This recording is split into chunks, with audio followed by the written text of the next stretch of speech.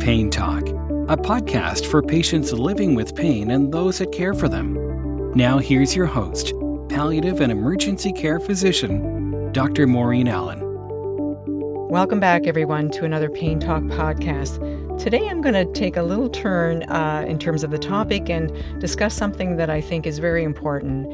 It is something that we aren't really well prepared for when we go into healthcare. I mean, most of us are motivated because we want to be able to make a difference in the lives of the people that we see and that we serve. And this is the emotion of trying to help patients who we are seeing who are angry, who are frustrated. And this is a very common emotion, very common reaction that we'll see in the chronic pain population, especially in the emergency department. And if you remember anything from this podcast, is that you need to always come from a place of empathy. So it's very easy to get pulled down into that rabbit hole. We've all been there. We've all learned from our experiences and the mistakes that we make. But let's just dig deep into anger and see where we come from. So I know it was one of the most dreaded conflicts that I have in the clinical setting, and it sometimes would create a barrier, especially when I saw myself wanting to see a patient or to examine a patient who in my thinking early in my career that this patient was here looking for medications, was looking to get me to prescribe something or do something that I wasn't really happy with. So I had my game face on when I went into that room. And then I very quickly realized that what patients really need is they need our time. They need to know that they have 100% of our attention. We need to sit down and we need to be able to listen very carefully. So dealing with angry patients and relatives is the topic of today. So it is a skill set that we can develop, and it can actually make the work that we do matter so much. It can make us feel joy, bring joy back into our clinical practice, and it can actually give us a sense of control when we're going to work, that we're not always concerned that we're going to run into some major conflict. It's actually a very common station, too, that you'll see in your OSCEs. So if you're a medical student that's just getting into practice, knowing how to approach somebody who's angry, it's very important. So we'll talk through some strategies. Hopefully, I am going to split this podcast up. So we're just going to talk about a general approach to anger, but then we're going to get into difficult situations. And hopefully, these skills will help give you a more positive outcome, both for you and for the patient or even the family that are there. So the important thing is name the emotion. So if you're feeling that energy coming up, you feel that hair stand on the back of your neck, is that anger? Is that anxiety? Is that fear? What is it that you're feeling? Because if you can't name it, you can't manage it or you can't treat it. So it's important to know what you're feeling. For me, when I'm feeling anger, it's the hair that's standing up in the back of my neck. When I'm feeling an emotion come into it that I feel very... feel the need to almost feel like I have to defend myself. So I need to step out, take a deep breath, and sort of gather myself. So it's important to know what anger feels like for you. So there's so many reasons why patients and relatives become angry. And it's very, very common in the chronic pain population because they are so frustrated. They've been through the system. I mean, you remember the podcast that we had with Virginia McIntyre, how she was kept in that acute pain treadmill for so long, and she really felt that she wasn't being listened to or wasn't being believed. So a lot of these patients already come into us with their game face on. And often what they're doing is they're coming from a place of fear and uncertainty. They're not coming from a place that I need a prescription. I mean, that's the misperception that we have, or the misinformation. So they're often coming from a place of fear and uncertainty. And they're also maybe in a place where they're not really ready to hear about chronic pain because they're still in that mindset that they want this to be fixed. They want you to send them to someone who knows how to fix this problem so they can get back to the business of their life previous to the way it was when they had, before they had acute chronic pain. And many have lost trust in the system. So there's been major delays in diagnosis, delays in treatment access. There's all kinds of different reasons. It can be also some bad news that they may have received as well about a family member or someone else. And they also feel that their expectations are not being met within the system because they're not getting what they feel is important. And for many of our patients with chronic pain, they want to be heard, they want to be believed, and they are hoping that someone can fix this problem. So it really depends on where they're at in that journey of chronic pain. So there's many opportunities for us when we're having these interactions. And in fact, one of the most important things I've learned is that when I know I'm going into a situation that may pose a lot of conflict, is I see it as an opportunity to practice. So I usually try and run through that scenario even before I go in the room. So I take a deep breath, try and remind myself to come from that place of empathy, that these are patients that are very vulnerable for many reasons. So they're on a different journey from me. So they have different journeys, different life experiences. I'm coming at it from my experience as well. And we also need to pay attention to the fact that our patients that are coming in angry or they're coming in disinhibited may also be under the influence of any kind of alcohol or substance. And they may have significant underlying mental health problems. They may have a previous history of anger issues that they haven't resolved. And there may be a history of violence or aggression.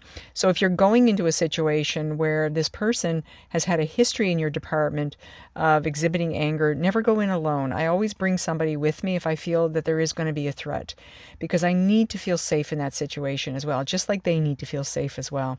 And I always make sure that I have an exit to the door, that I never let myself and the patient, I never let the patient get between me and the door. I need to have access to that door. So I think those things are really important principles when we're seeing situations and encountering patients in these situations where there may involve violence or aggression. So when you're seeing anger, so being able to clarify that with the patient is, so the first thing we need to do is identify that that person we're talking to is angry. And so the skill of identifying emotion is very useful when communicating with patients and relatives. And once that emotion is identified, we can then start to respond accordingly with that empathy. So coming at the patient not with facts, not with this is how it's going to go, but you come at it with empathy. So you try and put yourself in that patient's situation.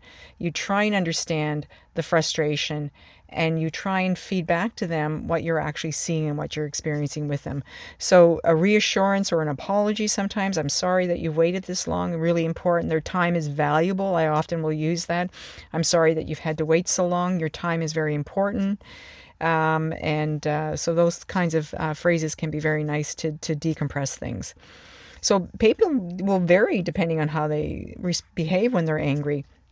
Sometimes it's very obvious that that patient may just have they're sitting there, their fists are clenched, they've got an expression of anger on their face.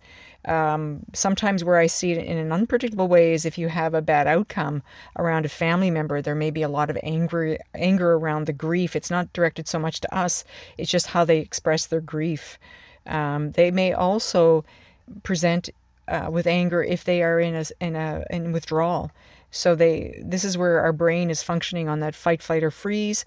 Some patients bring anger when they are in withdrawal. So our job is to recognize that they are incredibly vulnerable at that moment and trying to let them know that we're going to help them, because it feels life and death for this patient. This is why they're coming at us with that fight, flight, or freeze response.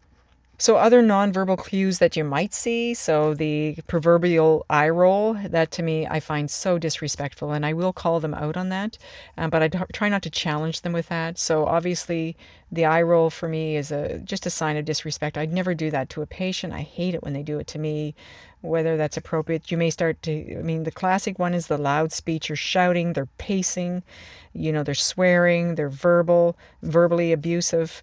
They tend to not hear so much even though you're listening and you're trying to provide feedback, they are very oversensitive to what you're saying. So they're not really hearing what you're trying to say. They've got this very aggressive posturing, not wanting to sit down. They're threatening, they're pacing up and down. There's this rise in their voice. There's all kinds of different things. You'll notice the fist clenching. I will sometimes even point that out to them. I said, your fists are clenched.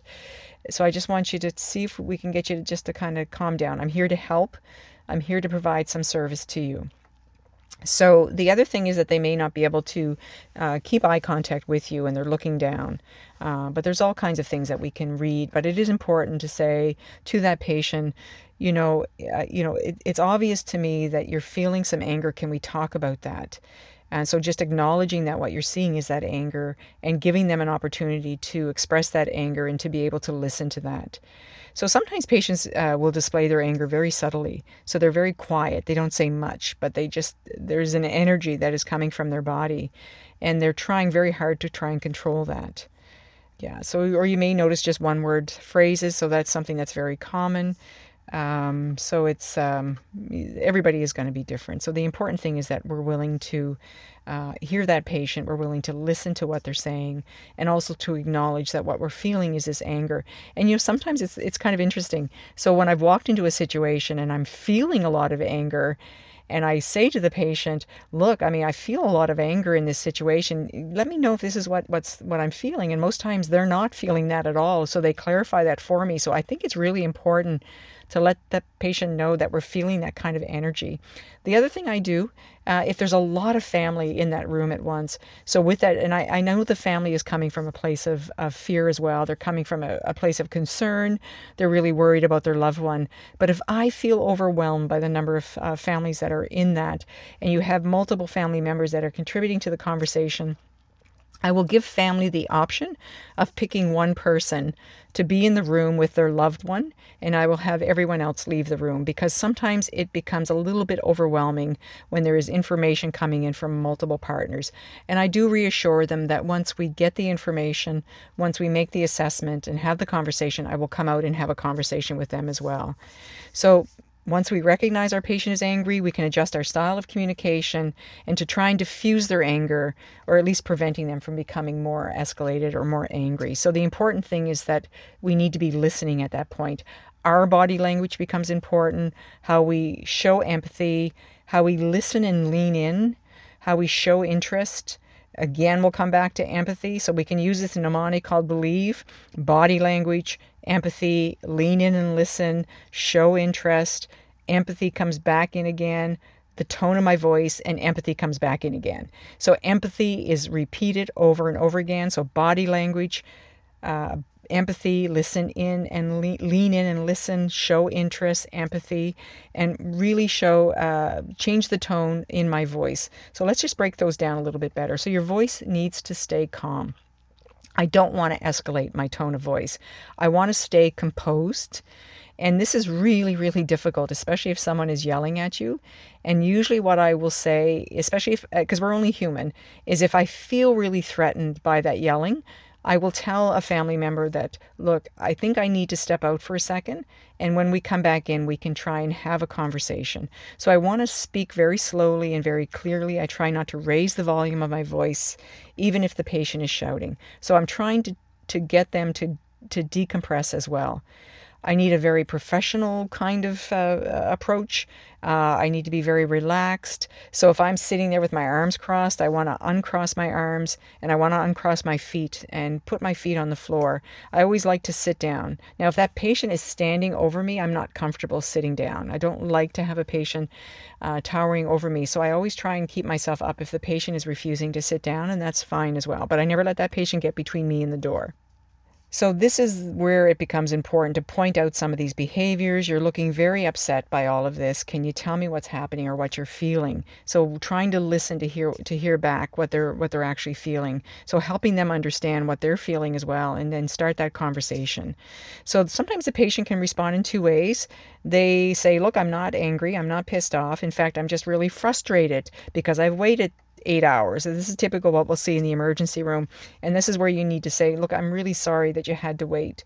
If I had any other way of getting to you faster, we would have been able to do that. So, and sometimes you don't have to elaborate on that. Just say, look, I'm really sorry that you had to wait. And then just leave it at that.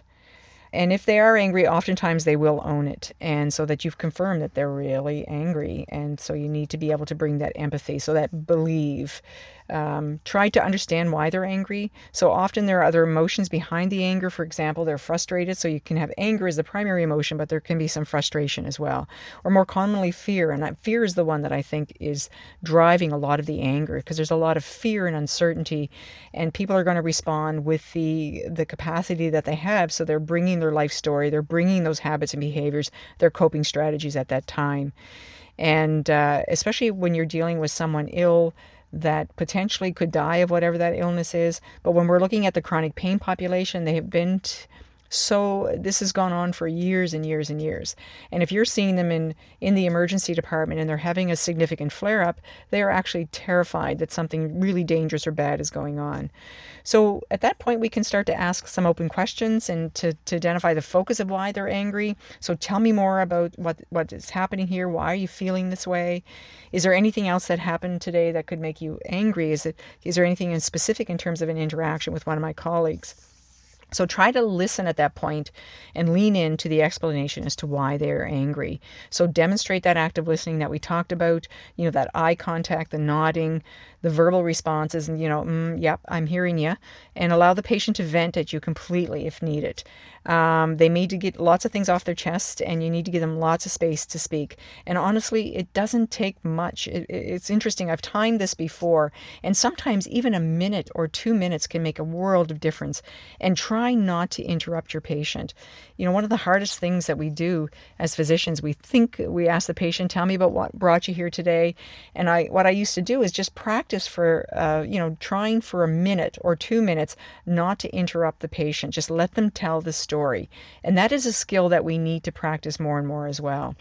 And then what we want to do is respond to the anger. So once we've got that information about the patient's anger, and you think that the patient has said what they need to say, you can start to respond to that anger and the situation and answering any questions that they have. So here's where the empathy comes in. So empathy can be such an important skill set that we need in medicine. We need to be able to put ourselves in that vulnerability mindset of that patient to understand where they're coming from. And in fact, empathy will be the most important skill that will bring that patient to a place of calm. More so than facts, more so than, going through a blood test or going through a lab test, is our ability to understand the fear that they're feeling and how you can help to relieve that fear. So some empathetic phrases that you could use, and given everything you've told me, it's understandably that you feel this way. It sounds like you've had a lot going on at the moment, and it's natural that you're feeling this way. So these are some of the phrases that we can sort of bring into the conversation. By bringing that empathy, it actually helps the patient feel cared for and listened to, so they're being heard. And it helps to build that rapport that you want to have between them and you. And it also helps to diffuse the anger, which creates a really safe environment for the patient, the family, and as well as to your medical or nursing staff that are there as well. And if something has happened where there's been an error, just make sure that you're apologizing for it. And so if that patient is legitimately angry as a result of a medical error, you need to own that. And if it's not you, if it's one of your colleagues, then that can be a little bit more challenging. And don't try and demean your colleague. Don't bring your colleague into it. Just acknowledge that you're sorry that mistake had happened to them and that it caused them harm. So try not to bring in any of your colleagues who may be part of that anger. In fact, when I have a patient sitting in front of me and they start to badmouth another one of my colleagues, I have to step back and say, do you know what? I'm really sorry that experience was there for you, but I think what we need to do is to try and talk about how we can help you at this moment. So it's important to be careful how you apologize. Do not enable the patient to blame when you have not done anything wrong. So this is the other thing. You could apologize that the unfortunate event had occurred. I'm sorry that you're feeling so angry about what has happened. And careful not to assume responsibility for whatever that event, especially if it was not you or if it was another healthcare team member that was at fault. So this may help to frame some of the expectations the patient may have. You always want to, at the end of an interview, to thank the patient. And sometimes it can be appropriate. I've been in situations where I've said to the patient, I'm so glad that you shared this with me, because I do think it's really important that you're heard, that we explore some of these reasons why you're feeling this way and to see if we can do better as a healthcare team. So thank you for sharing how you feel with me. It's important that you're able to share this information. And then you want to start looking at some solutions to whatever's going on, or encourage more questions. So you wonder if sometimes what I'll ask, what do you think needs to happen to make this better today? So this again shows that you care enough about the situation that you want to help to change it. So what can I do to help you? sometimes when people are angry, they have difficulty thinking clearly, and they have very difficult time thinking of solutions to whatever the problem was. So they may welcome your attempt at suggesting one. So this is where we want to work with the patient to find a way to help them diffuse that anger. So when the interview closes, you want to conclude and thank the patient, as we talked about, and suggesting a plan as we go forward, how we can do this better. And also, hopefully you've diffused the situation. So you want to give some clarification or some plan down the way. So here's what I plan to do. So, I know that this test result is very important for you. So when that test result comes back, I'm going to make sure that I give you a call with that result, if that works for you. Or you want to go sit down with the patient. Is it okay if I sit with you and just go through some of these tests? I find that really useful, especially in the chronic pain population. They've been through so many different tests and investigations. They've heard different things. And oftentimes what comes up is around degenerative disc disease, degenerative arthritis. And it's really hard for patients to understand that that's often not what's driving persistent pain. It's important, though, that we acknowledge that they do have that condition, but they need to understand it's not what's causing the persistent pain. One of the most important things that we do with degenerative disease is help patients get active. So we want that muscle tissue to stay strong, and we want it to stay active. But that becomes very difficult when they have a persistent pain syndrome. So acknowledging the degenerative disease, but also what's important is how we help them get active. So it is very, very helpful to go through some of the tests or consultations that have been on the patient's chart. I always find that can be very, very helpful. If needed, you can actually try sometimes to, especially if there's a lot of anger, a lot of conflict, we often will have, especially in our palliative care hat, we do lots of family meetings because there's lots of dynamics that can come in. And every family member is going to be at a different place in terms of the cancer journey for their loved ones. So anger can be another way that they express their grief. So we need to kind of bring families together sometimes and have those discussions. So things to avoid when speaking to angry patients. So these are just a few little cues. You don't want the patient to have, you don't want to just say a quick fix. So you want the patient to be able to explore the emotion and what they're feeling rather than find a quick solution. So this is very common, when our spouses will say, I'm having all this problem, and then suddenly they give you a quick fix. You're not looking for a quick fix. You're just looking for someone to sound off on. A lot of times our patients are doing the same thing. They just want to sound off on someone. So just being able to listen to that and acknowledge that, wow, that had to be difficult for them can be very important. So the worst thing to do as well is to get angry yourself. And that sometimes can be really hard. Early in my career, I found that very difficult. I had to step out of the room and then come back and apologize. So every time you have a scenario that's going to challenge that, see it as an opportunity to practice. So a lot of times you can know from the nurses, especially in the emergency room, that this patient is really upset, or your front end staff. And so you can prepare yourself before you even go in the room. The other thing is to get your back up. So being too defensive. So it might feel like a natural thing to do, especially if you're feeling threatened. But try to avoid the temptation, as this often will start to escalate things. And we're thinking not with the mindful part of our brain, but we're thinking with that reactive survival piece. So try to avoid suggesting a quick fix, avoid getting angry yourself and being defensive. So we're going to stop there. And the next podcast we're going to get into is how to approach the difficult patient. So the patient that won't sit down, is pacing, is starting to escalate. So we'll get into that in the next podcast. Thanks for listening. Thank you for joining us for this edition of Pain Talk. To learn more about our podcast and to find links mentioned in today's show, please visit our website at paintalk.ca.